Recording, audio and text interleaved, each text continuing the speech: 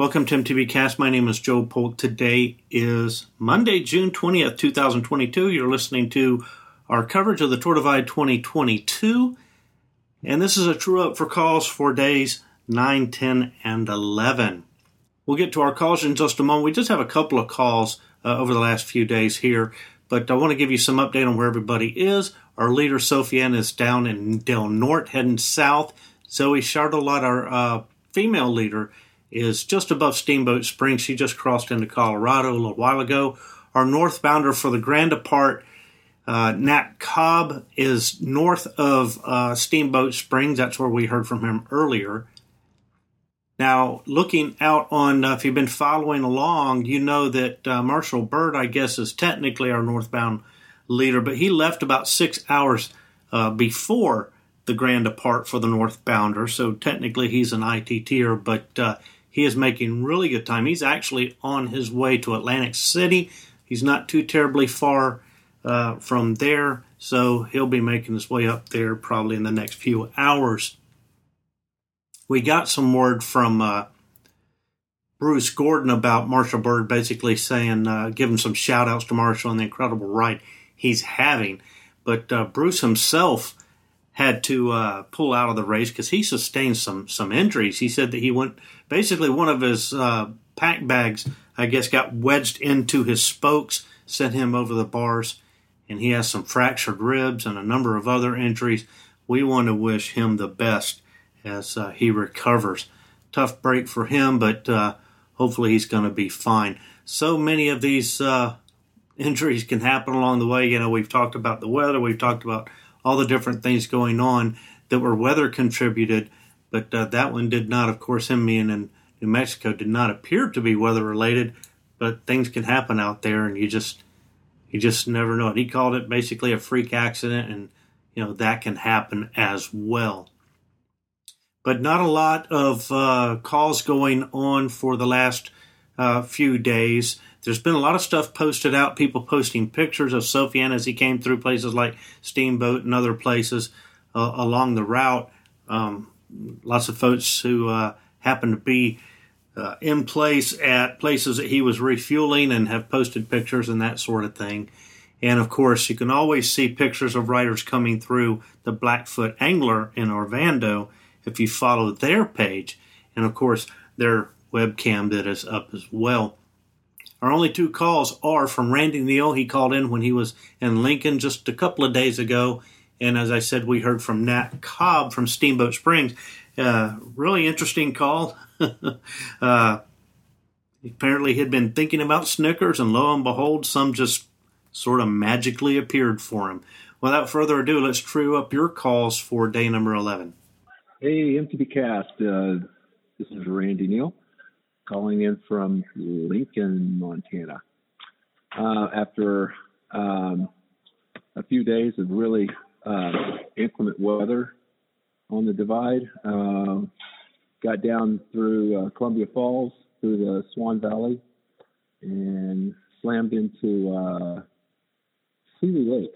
And then this morning we headed on over to Vando, see the great people at Vando, and they were really gracious to us, and me and Bobby Snyder from Edmond, Oklahoma, which is also my hometown. And so very serendipitous that we were able to hook up. And we literally hammered up Huckleberry Pass, and just a mile short of the summit, right before the saddle, we got hit with an electrical thunderstorm. So we dove into the trees for about 30 minutes, and then the sun came out, and it was like a glorious descent. And now we're in Lincoln and pushing on to Foreman Pass, which you guys call Stimple. And hopefully we'll catch the Llama Ranch at a decent hour, and it's all good. So wishing all the other good riders out there safe travels, and we'll talk to you later. Hey, Tour Divide. It's Nat Cobb, northbound in Steamboat Springs. And nice to be here. Quite a ride. I want to just say South Park is so huge and so beautiful and kind of windy. And they have a few washboards. But so that was a special ride. And I was so lucky to have overcast, a little bit cooler weather You can really cook out there.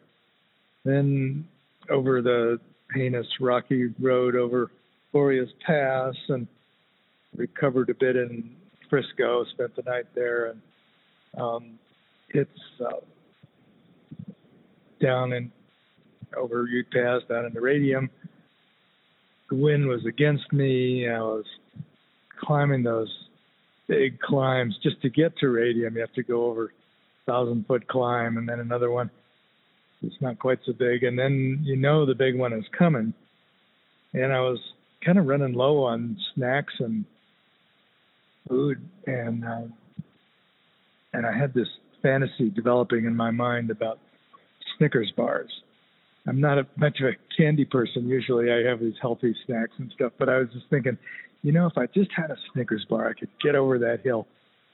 And I stopped in the boat launch place where you cross the Colorado River, and there's hardly anybody there. They're all already taken off.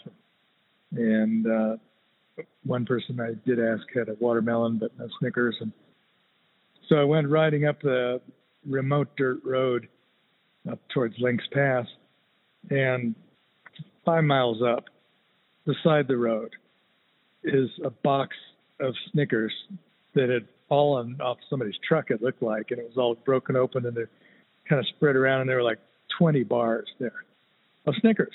It's like, what are the odds of that? Also some bags of Gorp. It almost looked like somebody was planning a Trail Angel stop, but then it fell off their truck or something. Anyway, I was pretty happy, ate a couple of bars, put a couple in my bag, and headed up the pass and made it up to the top and rolled down into Steamboat this morning. So now I'm resupplied and ready to stretch from here to Wamsutter. There's not much. So I'm stocking up. Going to be heavy and slow going over Watershed Divide, but looking forward to it. Everybody have a good ride. This, like all MTBcast audio, is distributed under a Creative Commons Attribution Non-Commercial No Derivatives 3.0 license.